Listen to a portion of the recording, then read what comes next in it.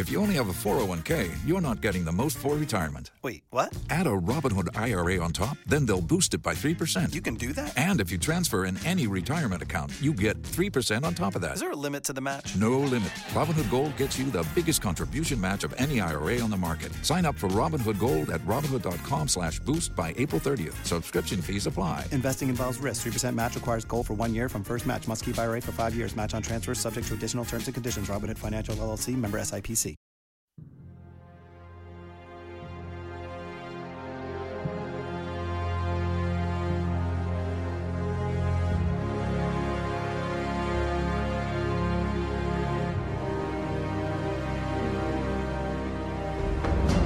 In cinematic terms, it may well be the greatest story ever told.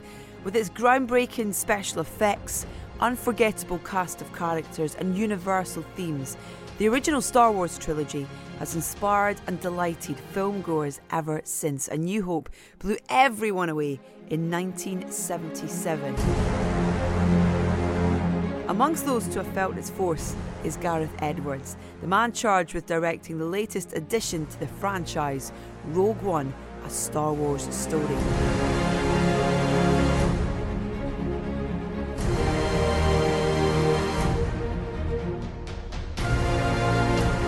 I'm Edith Bowman, and you're listening to Soundtracking, a weekly podcast in which directors, writers and actors talk about screen music. And it goes without saying that music is central to the impact of George Lucas's masterpiece, as are the iconic sound effects. John Williams' score is one of the most famous ever written, while we all mimic the noise of a TIE fighter or lightsaber when we played with the toys as kids. Gareth was only too aware of this sonic legacy, and will discuss how he and composer Michael Giacchino acknowledged it in Rogue One. We'll also explore his collaborations with John Hopkins and Alexandre Desplat on Monsters and Godzilla respectively. But we begin in a galaxy far, far away, and the extent to which John's work shaped the soundscape for Rogue One.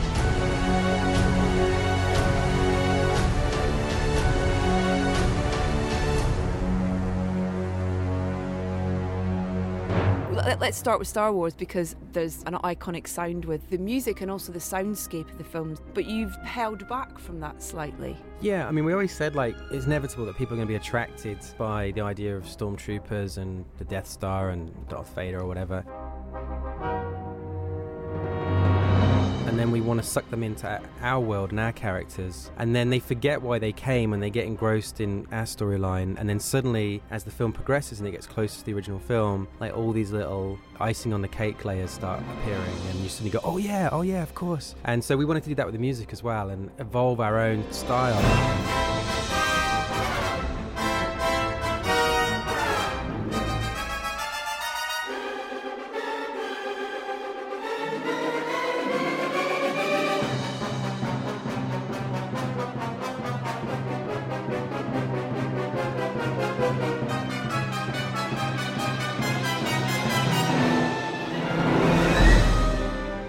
Michael Giacchino who did it, and there's some beautiful stuff. I'm really proud of, like, towards the end of the movie, he's done some heartbreaking, really emotional tracks.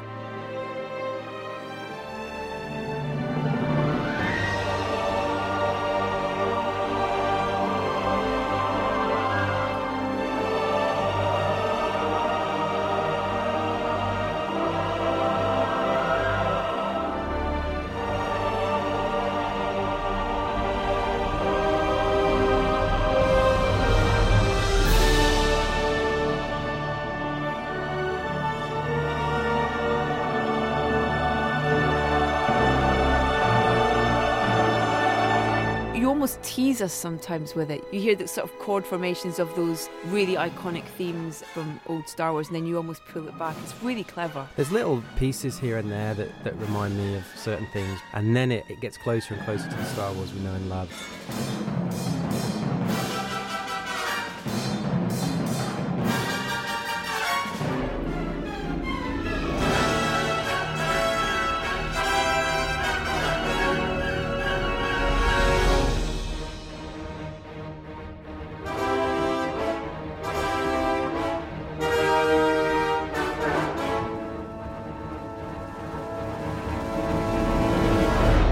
was really just Michael just on his own. We had so little time in the end that he did the whole soundtrack in about 4.5 weeks. Wow, that's crazy.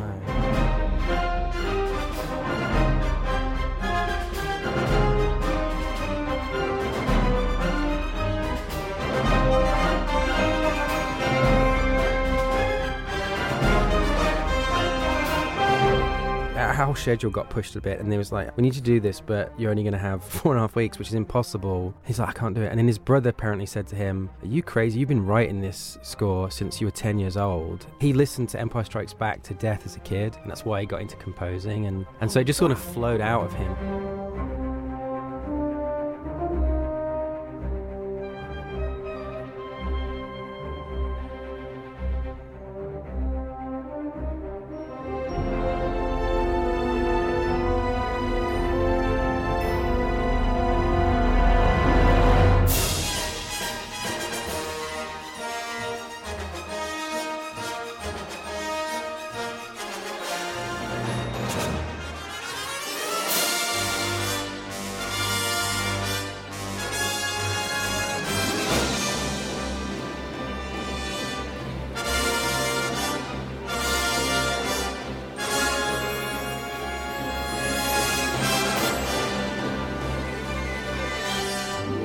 I mean, that's an amazing sort of coincidence for both of you then. You know, that Star Wars and New Hope is the reason that you wanted to make films, and for him, Empire Strikes Back is the reason he's composing. What a lovely marriage on set. Yeah, I mean, it's true of everybody. I think every single person on this film, from the design department to costumes to the writers, they all got into filmmaking because of Star Wars, and so it was genuinely a dream project for everybody.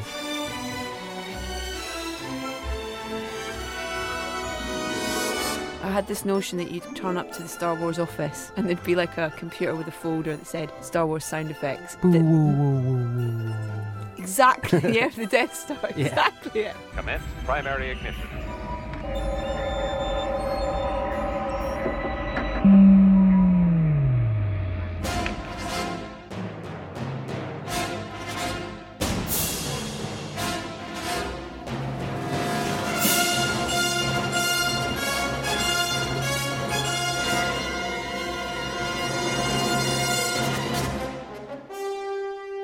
Do you have access to all that stuff, all those things, you know, the sound of Darth's kind of breathing, all that kind of stuff?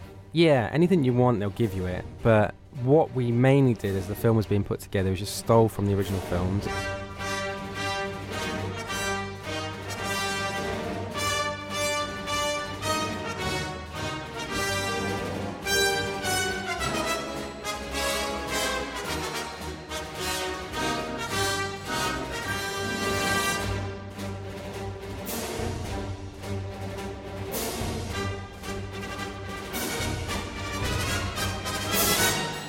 And so you get a copy of Star Wars and Empire Strikes Back and Jedi that's got the music separate to the sound effects, separate to the dialogue. Not the actual final movie, but whilst we were making it, we were grabbing all stuff from the... Because we knew where they were. It's like, Yeah. I need the boo sound. And it's like, oh yeah, okay, go to this part of like A New Hope, and you know, there's like 2 places you can grab it. And Yeah.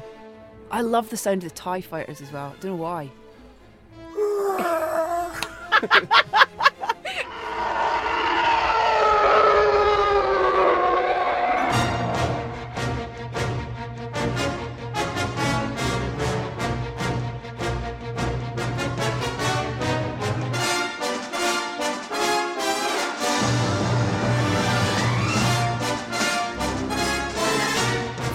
Loving this world so much, and you know, years of playing with toys as a kid. Years of playing with toys as kids, and then now you spent the last 2.5 years playing with this film and making one. It's amazing. Has it sunk in yet? No, it really hasn't.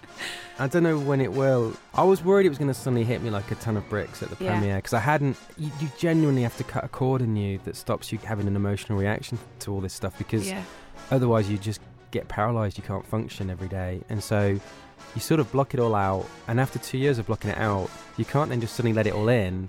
And so I was scared that in the premiere I was going to start crying or something, like it's going to suddenly hit me. And I did have to try really hard without ruining it for people. The film sort of builds and builds, and as it gets towards the end, there was like more and more reaction from the crowd, and then at the very, very end when it cut to credits, there was just such a great response that I was like, don't tear up, don't tear up.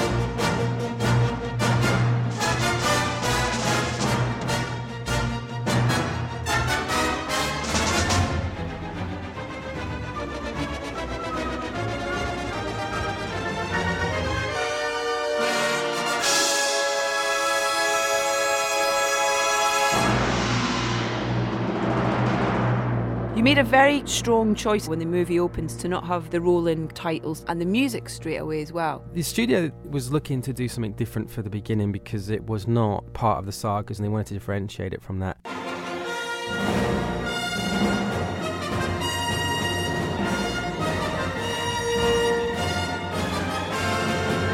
Also, our film is born out of that text. The text at the beginning of the original Star Wars film is pretty much describing our movie. And so to sort of put text in ours is like trying to give birth to a prequel to our prequel, you know. Yeah. And then our film also begins with like a prologue. And so the opening scene of our movie is kind of the text. And so just for lots of different reasons, you know, we just cut straight to the story.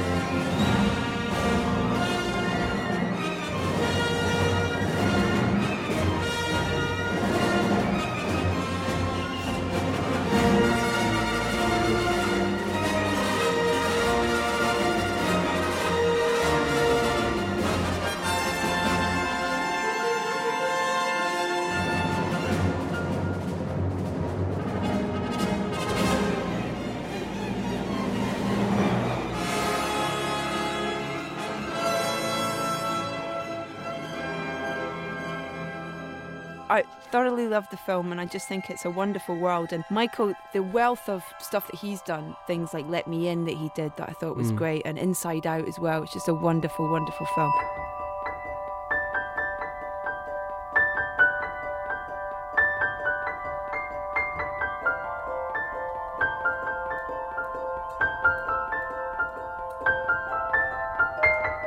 How does the decision process work with you in terms of who you decide to work with on the composer side of things? Because you've worked with John Hopkins on Monsters and Alexandre Desplat on Godzilla. Yeah. I guess you have a choice for Star Wars. Like, do you want someone who can mimic John Williams or someone who's going to bring something totally new to the table? And Michael can kind of do both. Because John Williams is such a high bar. Like, the guy is probably one of the greatest composers ever in cinema. And so, like, being the first person to do a Star Wars soundtrack that's normally John Williams is, like, quite intimidating. But Michael was really excited about it. Like, didn't seem to be in any way phased. He was just, can I do it in the amount of time we had?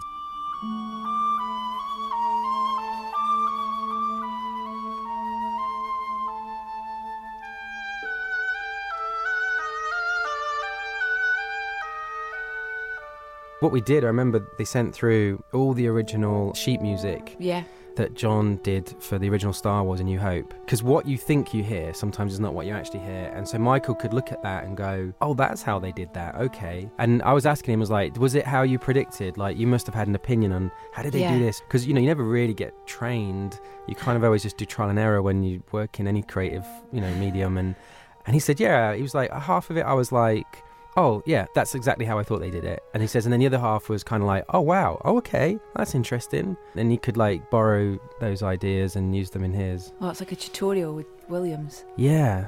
For me, George Lucas seeing the film was, like, the most important review of I could ever have. I don't think John Williams has seen it yet. I'd be interested. Not? No, I don't think so. I was going to ask if they talked. They know each other, I'm pretty sure of that. I know there was some conversations going on, but no, I think it's like the way George was with us, in that he kind of left us alone and said, I'll see you at the premiere type thing. No pressure.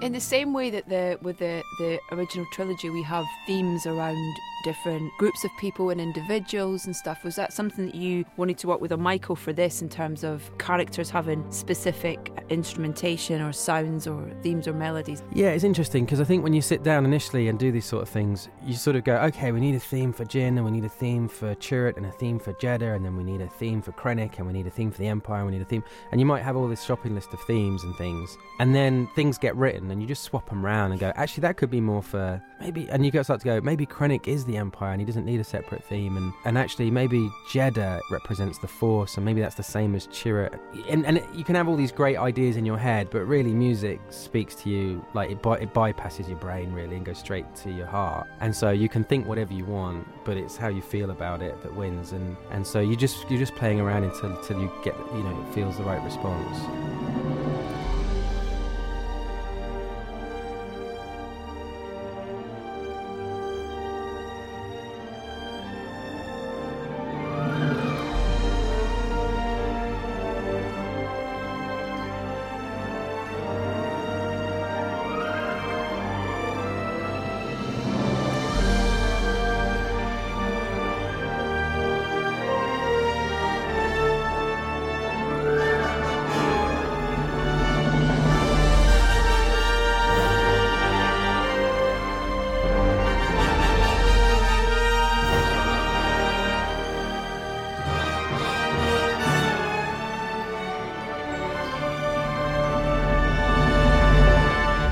Can I talk about Monsters for a second as well? Because a fantastic film, and our first introduction to you as a filmmaker, and you did everything on that, writing it, shooting it, directing it, creating the special effects, and those monsters that you created as well. And I watched a really lovely little piece that Mark Carmel did with you, where he turned up in your bedroom and you showed him about creating those monsters. With that, when you came to working on the music for that film, at what point did the music become part of it, and when did you bring that in? Well, when you make a film, you do like a temp track, so you kind of steal from the soundtracks, because no matter what anyone says, people can't watch a film, and if there's periods that should just be ambient music or something, if there's not got any music on it, it just seems boring and everyone wants to cut it and trim it, and so you have to put music on it before there's even music written. What did you use as temp track on Star Wars? There was John Williams in there was things like Alexandre Desplat, just my favourite soundtrack, and there was Hans Zimmer and stuff like this. Yeah. And so when we did Monsters, we had things like Solaris in there. It's like one of my favourites, and Hans Zimmer, like Thin Red Line type stuff. Just ambient, washy, emotional music. Mm-hmm.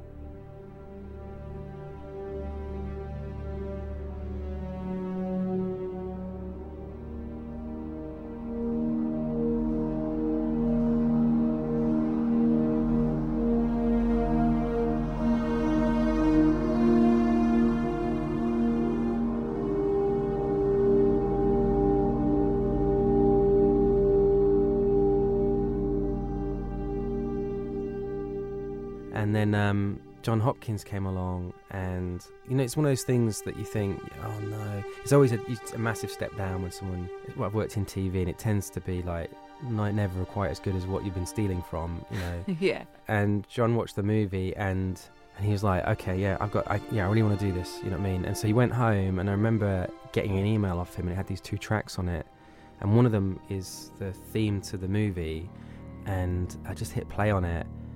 And was just had this massive smile on my face going, yeah, that's it. Like, that is it.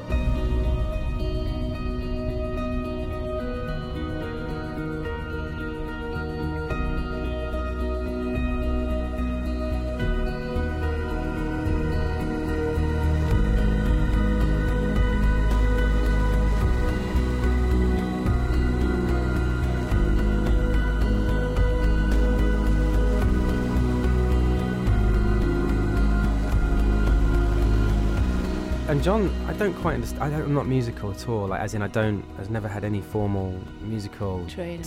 Yeah, and so, but I went around his studio, and he says, "I think this is your film." And he picked up what looked to me like a cowbell or something, and it was like about 5 different bells on it, and he just hit each one, and he went, "I think these are like the chords, like these are the notes in your movie," and it had this kind of bittersweet, sort of heartbreaky kind of feeling to it, and he says, "I think it's in that world somewhere."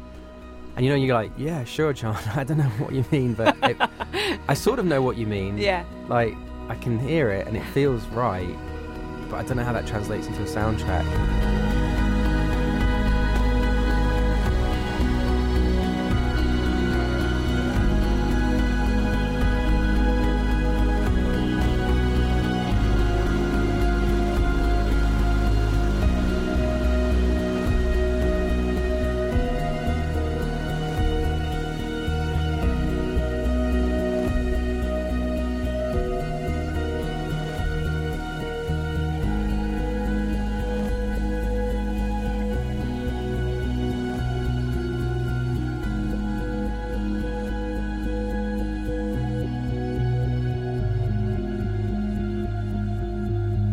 And then he has all these like ambient pads and like layers and layers of stuff.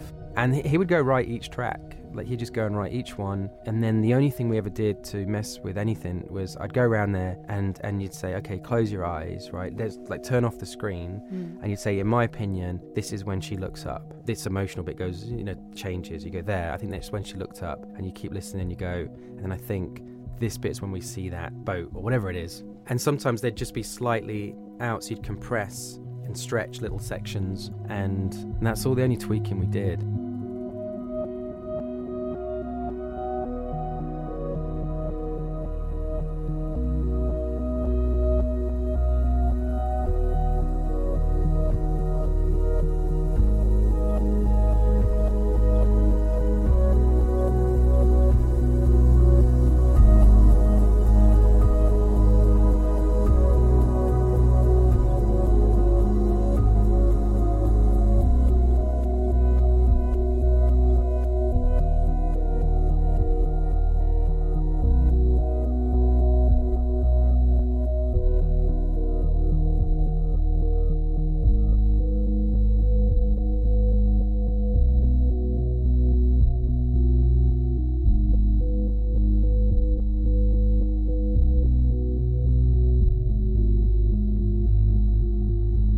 And we didn't have time as well. That's the problem with making films, is always a race to the release date. We had on Monsters, we'd been accepted in South by Southwest, and we hadn't finished any of the visual effects. We sent him a copy of the film with just text on the screen saying creatures mate, or whatever it was. Yeah.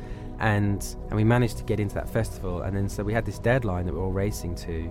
I remember when we've got it done just in time, got on a plane and went, and I remember turning up and the guy saying, did you replace the text? You know what I mean? Like, did you manage to get it replaced? And I said, and jokes like, yeah, it's a much better font now. It's embossed, it's got like a chrome kind of reflection. And he was like, he couldn't tell if I was joking or not, because I did it really dry and He did it in Gareth style. Yeah. That's brilliant.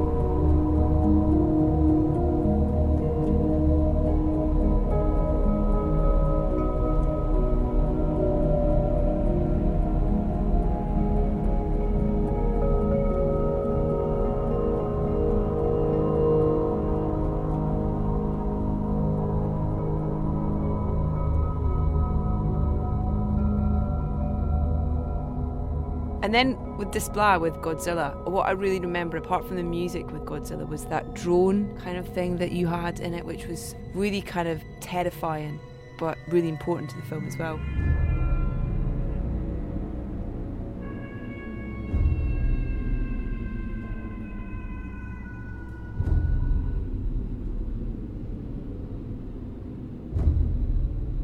What was the relationship with Alexandre? it was great. He's got an amazing sense of humour as well, and he's like a really smart guy. And there's a lot of stress making a film, so you end up mocking each other a lot as a joke. And so I ended up having a lot of fun. And so, your day would be, most of the day would be in the edit and visual effects and things like this. Again, you're hitting a deadline and you're having to race through this stuff. And then in the evening, I'd go around his house. He's got a little apartment in Hollywood in the hills, and we'd go up there, and then he'd just sort of play me what he'd done that day.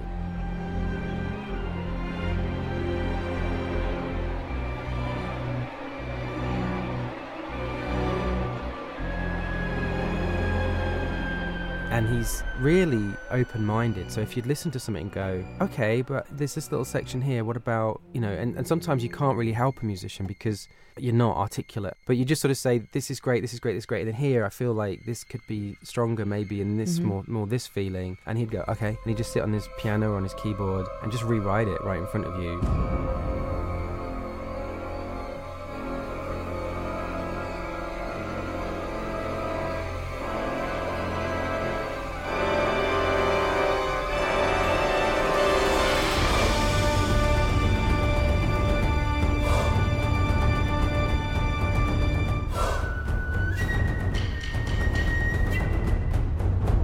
And it's like someone driving a car or something. Yeah. And you're going, no, left a bit more, no, more right. Oh, hang on, no, I don't recognise this. Oh, there it is. You know what I mean? Yeah. And he would just try different things. Musical sat-nav. Yeah. And then it'd be like, you have reached your destination, yeah. in French or whatever. Yeah. And it was It was amazing. It was amazing to witness someone who's so gifted that they can do 10 different great things, not just one. You know what I mean? They're not like, oh, it took me all day to do that. They can just go again, and it's even better.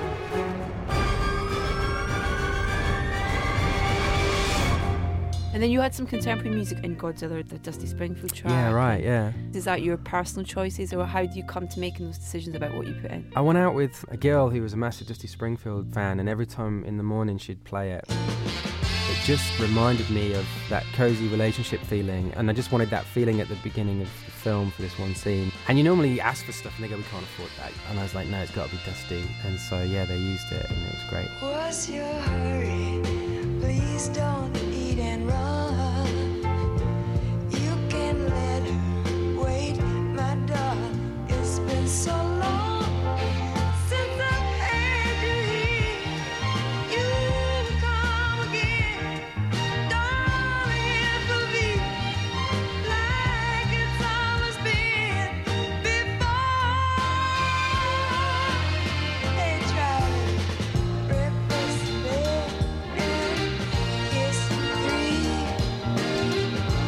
You don't have to say you love me. Music is so expensive in films. I don't know how it works. There was a few bands, I know they got contacted for other sections of the film, just like background things. I was in Japan on holiday once, and I stupidly forgot my iPod. I was gutted, because it's my whole reason for going is to get inspired and listen to music and walk around. And so I went to a store and I bought a portable CD player. This was ages ago. And then went into like their equivalent of HMV, which was like a 6-story store, and just tried to find music. And it was quite embarrassing. Some of it was just based on the covers. It looked cool. And I found a few artists that I liked on that trip. And there was this Japanese group called Supercar. Yeah. I'd never heard of them, obviously. And I played their greatest hits. And it's all Japanese music. And it was amazing, like really, really good. Maybe we should play some, right? But there was, it was really, really good. And I got very inspired walking around that city listening to this stuff. And then when we came to do Godzilla, there was a scene where they were in an apartment in Japan and wanted the neighbours to be playing loud music, like so it didn't feel very nice place to live. And so I was like, oh, can we use Supercar? Because it'd be really nice to like repay the favour and somehow let them know that they inspired me at one point. But I don't think they could get the rights. No. It was like, I was thinking, no, that would be the easy one to get. Yeah. We got Dusty and we couldn't get Supercar. Man, that's amazing.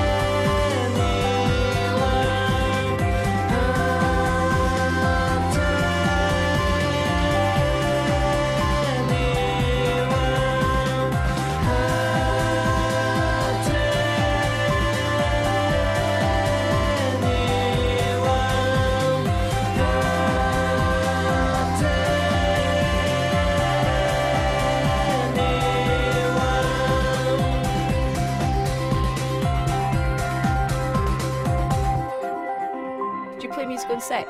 Not always, but sometimes. My favourite one was when we were doing Godzilla. There's a shot in the film that comes and goes in 3 seconds, but it took a long time to set up. A plane crashes in the jungle, like it falls from the sky, and there's this massive explosion.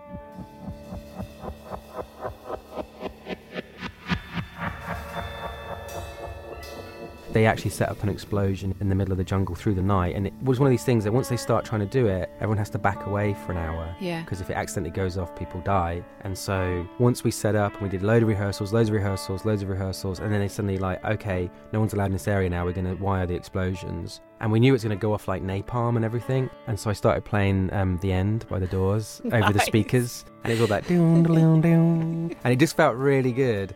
I got a real kick out of it. But I was holding my iPad into the microphone because it's like a voice of God for the director. Yeah. I was having to play it through the speakers of my iPad into the microphone. But then it got really it got tiring on my hands. And I wanted to stop, but I had to let the song finish. And it feels like it lasts about 7 minutes. Yeah. That's a great story. I love that.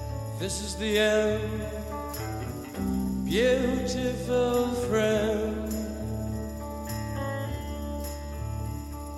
This is the end, my only friend. The end of our elaborate plans. The end of everything that stands. The end.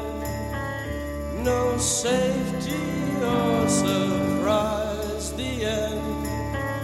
I'll never look into your eyes again.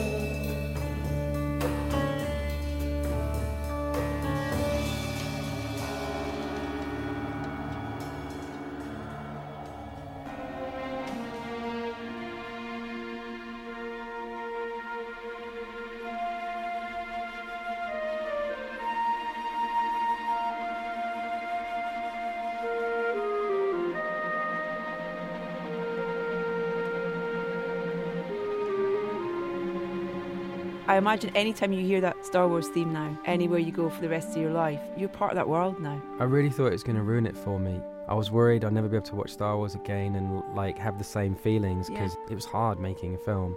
And I don't think that's happened. Like, to me, that moment when Luke stands out and looks on the horizon and you see the two suns setting and you hear that music, I get goosebumps.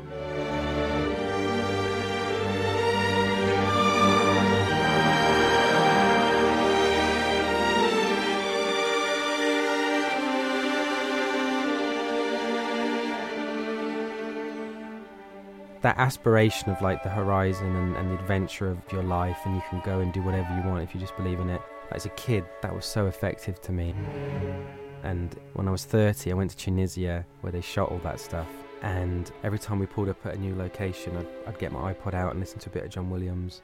And there's one track called Binary Sunset that is that moment.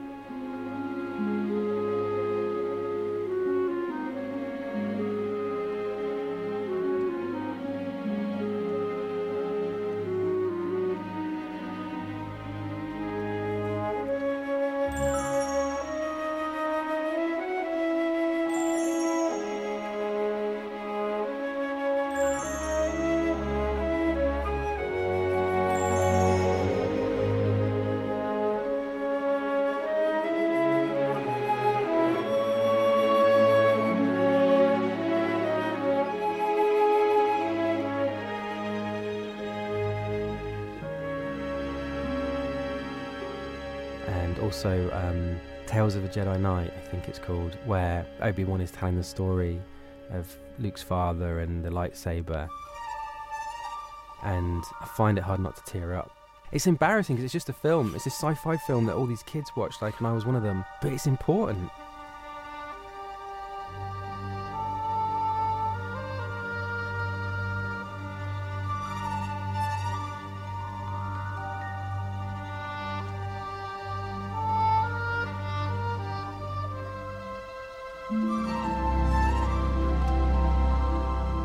It's hard to explain to people who weren't that age, but it really meant something. The years have gone by. As you become a filmmaker, you start to analyse, like, why did it work so well? What are they doing that other people aren't doing? And I think one of the main things they were doing, that George was doing, is that he read a book or he learnt about this academic who looked at storytelling and wanted to write one of the greatest novels ever written. And he took the Bible, War and Peace, the Quran, and he went to study them in like a log cabin.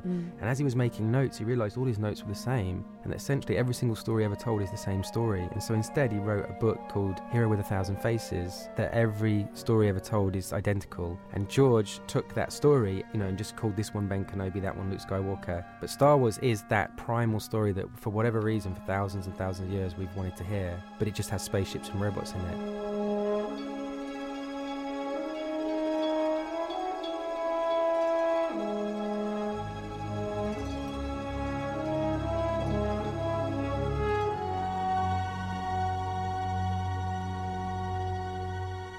And I think that's why it hits such a chord, because it's kind of, for a generation that weren't growing up religious, it filled that gap, you know what I mean? Yeah. It was like, this is what you should have been sat around a campfire listening to, but we live in a modern world now and there's no campfires and no one tells you these things. And so we just ate it up. Amazing. Gareth, absolute pleasure, mate. Thank you very much. Thank you. Cheers. Thanks.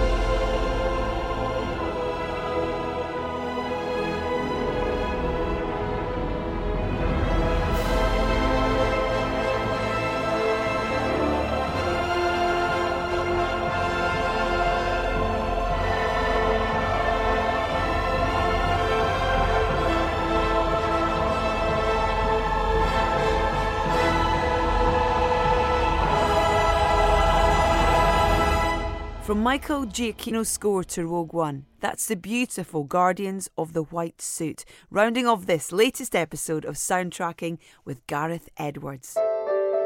My huge thanks to Gareth for taking the time to talk to us. What a humble and unassuming fellow he is. Rogue One is on general release in our little corner of the universe now and makes for a most enjoyable addition to the Star Wars canon. There's a full track list for this show via edithbowman.com, where you can also subscribe to the podcast and listen to all of our previous episodes. Follow us on Instagram, Facebook and Twitter. We're at Soundtracking UK. And do rate us on iTunes if you get the chance. Next up is Justin Curzo, who's taken on the challenge of transferring the phenomenally successful video game Assassin's Creed to the screen. I look forward to the pleasure of your company then.